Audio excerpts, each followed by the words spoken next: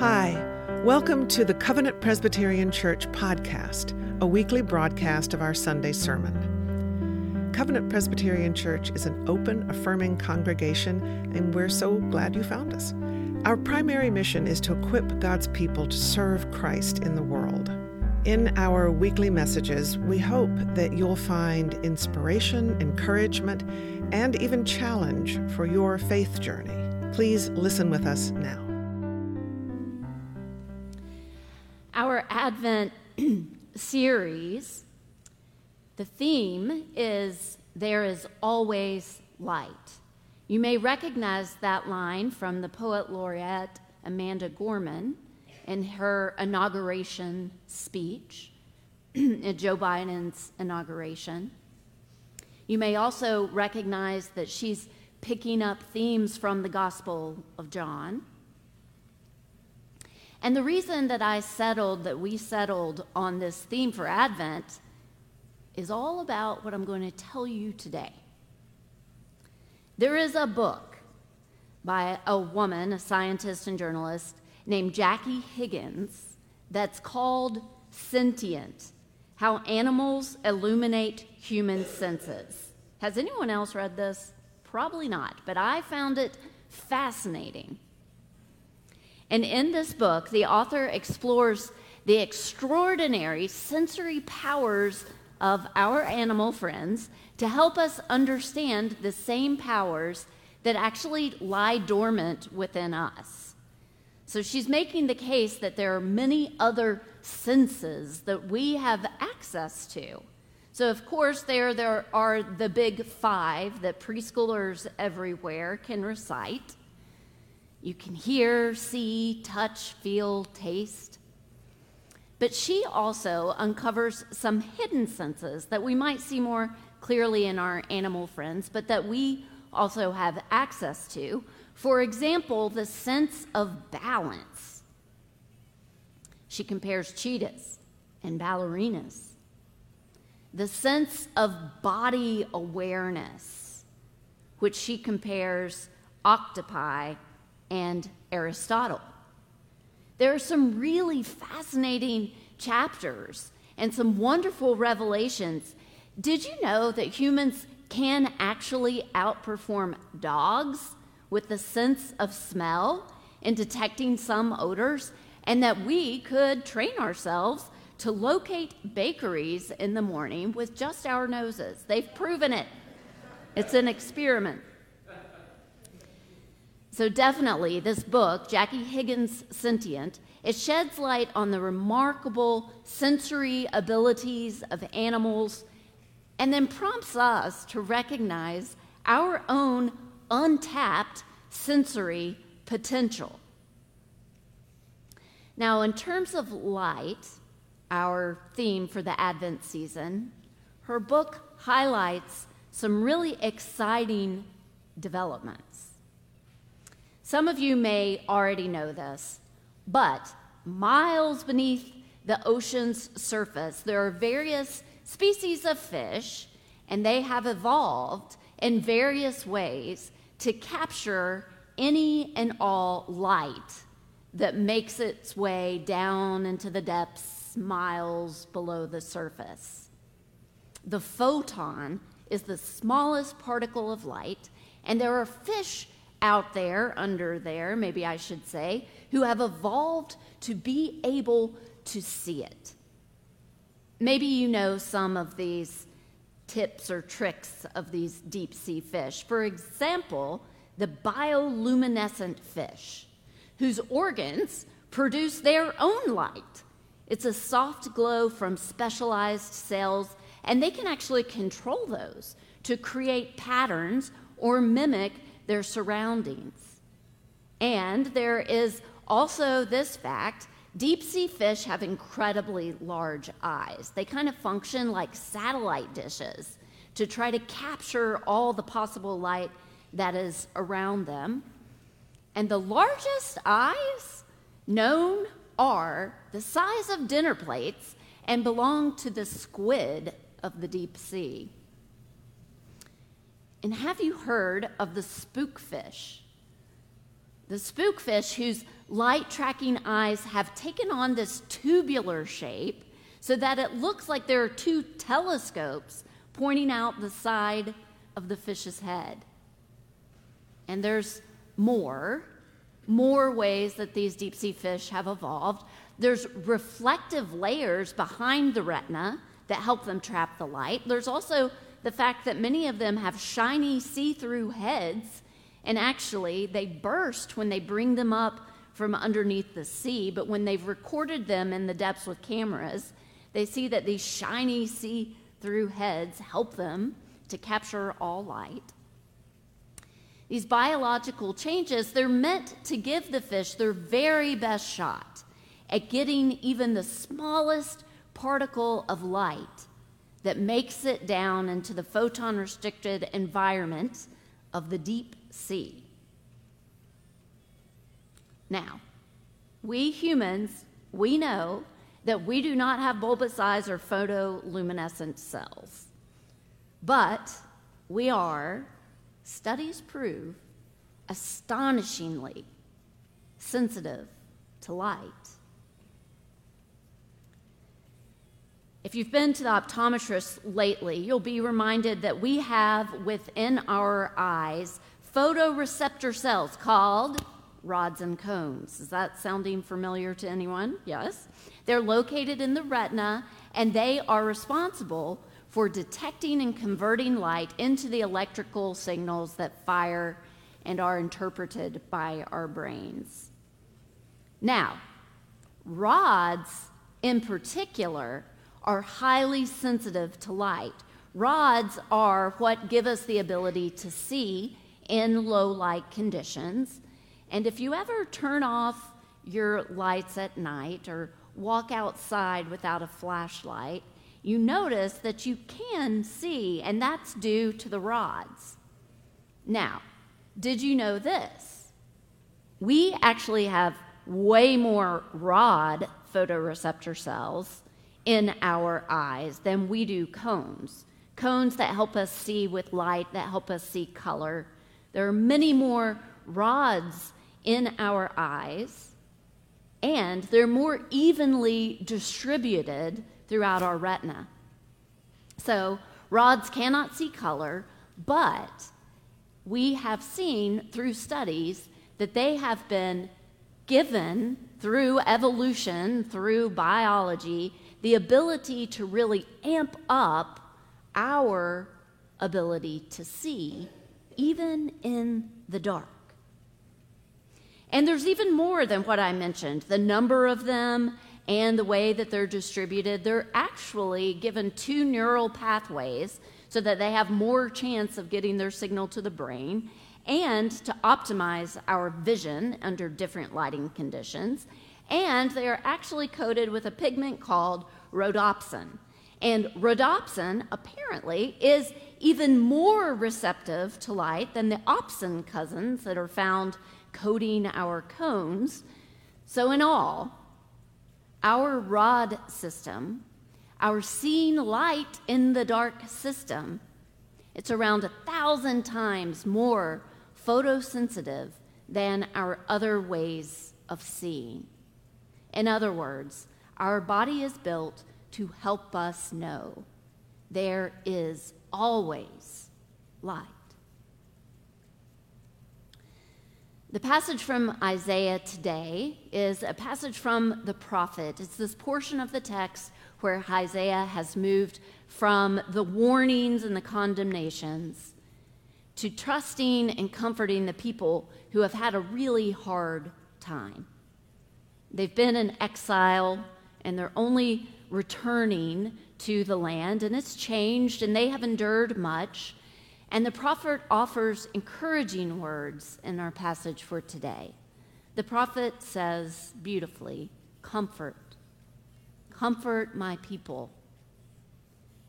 The prophet says God will speak, and you will hear God. The prophet says God will move mountains, and God will straighten uneven places. God will make a path to be present with you. The prophet says, comfort Comfort my people. God will act, and things will be okay. The prophet says God's glory will be revealed, and all flesh will see it. It's a comforting word, this word from the prophet. But I'm grateful for scientific studies too, because in our technologically advanced age, they make me sound smart. And perhaps they prove something to those of us who are looking for more than the words of an old prophet, who are looking for more than ancient stories of a well-worn faith tradition. Sometimes we need a few studies trotted out to understand what we have known deep within ourselves for thousands of years. A story that we have long told as gospel good news, but we might want to hear again. So back to our book. In 2016, a team of scientists at the University of Vienna took up an experiment to determine the bare minimum of light that a human could see. So they've proven that our rods are well equipped with all these evolutionary advances to notice light in the dark, but they have set out to prove it. What is the smallest particle of light that a human can see? Could a human see a single photon? The element that makes up our world. So the lead scientist from the University of Vienna was a man named Mr. Vaziri, Dr. Vaziri, whose team developed a process to test how many of these photons a human could see, and this is how they did it. They developed a chamber about the size of a phone booth, and it took them a year and a half, and it was highly engineered so that not a single photon of light could get through. And then they connected somehow this phone booth to a light-emitting machine that would target whoever's sitting in that phone booth, the subject's eye, at this angle so that it was definitely targeting the rods, would impact the rods, which would help us potentially see in the dark. And the subjects would be able to push a button, and a single photon of light would come through the machine into the dark phone booth, and they would be able to say whether or not they could see. Mr. Vaziri was a subject in the trial in himself, and describing his time spent in the phone booth, he said it was a disorienting space, a kind of darkness that one does not typically experience.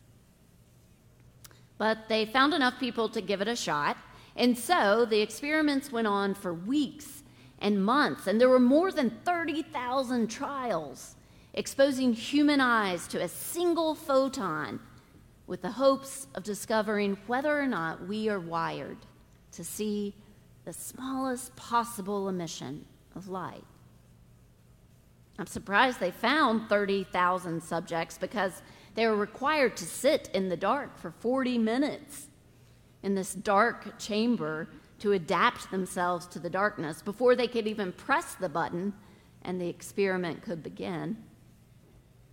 But they did, and the scientists collated the data, and they discovered that the probability at which a human can register a photon is above chance. In other words, friends, there is always light. When the doctor asked his subjects to describe their experience of what it was like to decipher a single photon in a vast darkness, the volunteers offered various perceptions. One said, if you've ever looked at a dim star in the night sky, and 1 second you see it, but in the next second you don't, it's kind of like that. Another one said, it's a feeling at the very threshold of your imagination, a feeling that there could have been something, but you aren't entirely sure. Another said, it's more like a feeling of seeing something rather than really seeing it. Our author concluded her chapter on this experiment by saying, we are finding words to reassure children who fear encroaching shadows and nighttime. It seems we have astonishing potential for vision in the darkest of places. Comfort, comfort my people. I wonder, the 51% that gave us the result that we can see a single photon as humans, I wonder if that 51% had heard this story before, the story that is present in many faith traditions, the story that is certainly present in ours as we approach the birth of Christ and as we light the candles of the Advent, the story that is well worn and we might want some scientific data to prove. But the story that goes something like this and has gone like this for thousands and thousands of years. In the beginning was the Word. And the Word was with God, and the Word was God. He was in the beginning with God, and all things came into being through him. And without him, not one thing came into being. And what has come into being in him was life.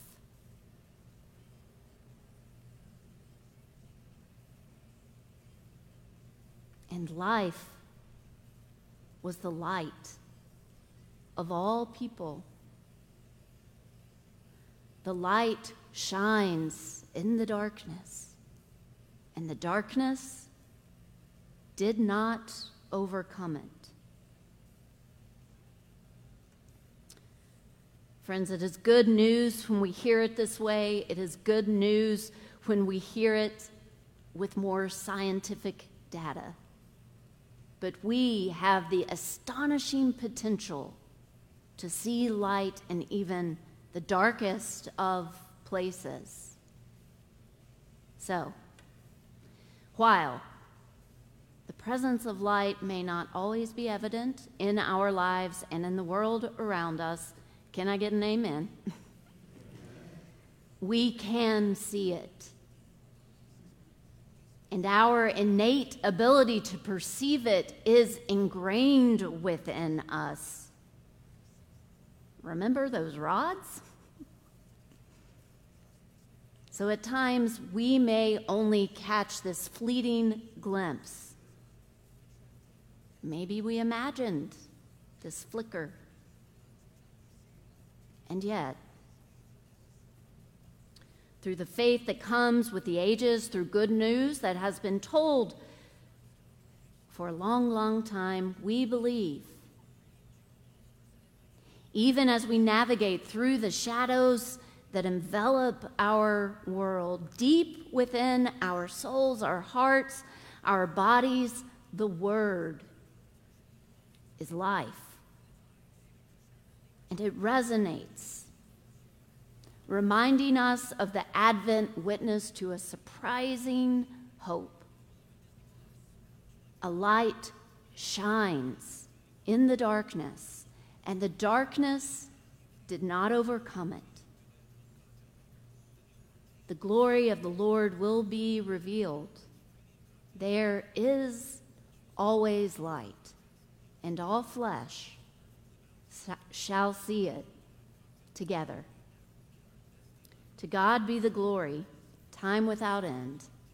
Amen. Thanks for listening to the Covenant Presbyterian Church podcast. I invite you to visit our website, covpresatl.org. That's covpresatl.org. There you'll find current worship information, links to our live Sunday morning streaming service, and our full archive of recorded services. You'll also find out more about us and how to get in touch. I wish you well in these strange times. God is with us. Grace and peace to you.